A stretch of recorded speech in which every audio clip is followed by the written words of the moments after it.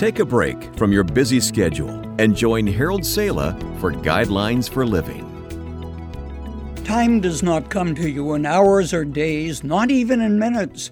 It's dribbled out to you by God 1 second at a time. Like fine sand through our fingers, seconds that are wasted slip away and eventually pile up into minutes and hours.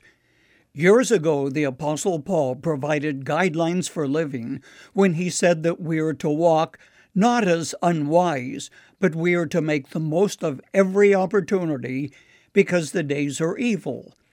If we are to translate Paul's words into life today, we are going to have to do several things.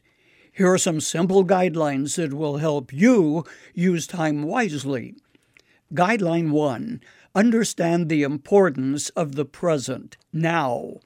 Do you start work on time? Or are you a charter member of the Dawdlers Club?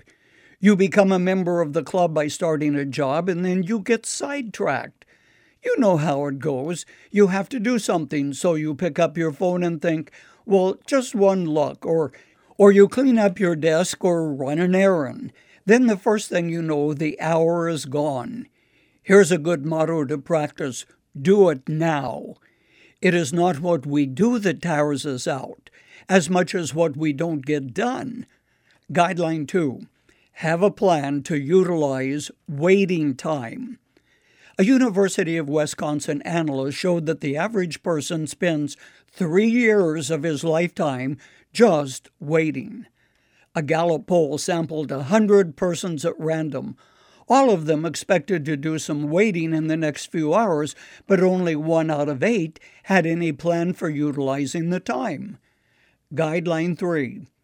Carefully evaluate the demands that are made on your time. There isn't enough time to do everything you would like to do, so you have to determine what is really important.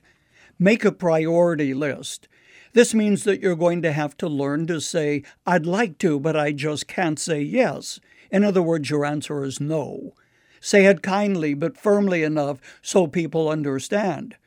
What's really important in life? Is it more money or a better job? Or having time for that favorite recreation on the weekend? You've got to determine what is really important.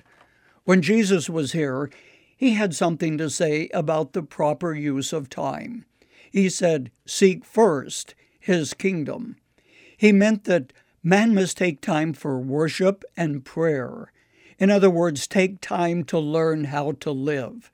Jesus knew that it's terribly easy to rush through life until suddenly we look back and realize we were too busy in life for the things that really count.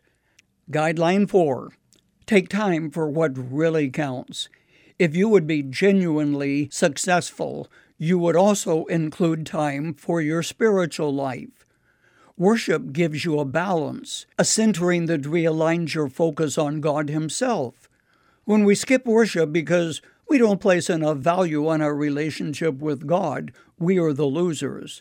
To cut God out of your life doesn't give you more time.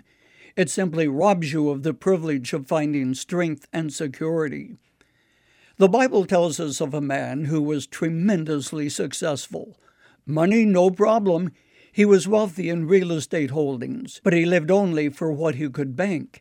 And the day came when his bank deposits were frozen by death. Of him God said, "You fool, this very night your life will be demanded from you." If you met God today, what would He say of your life?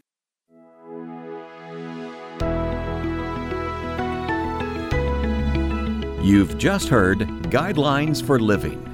Visit givetoguidelines.org and become a partner in sharing hope and encouragement in Christ with others around the world. That's givetoguidelines.org. Thanks for listening, and join us again for Guidelines for Living.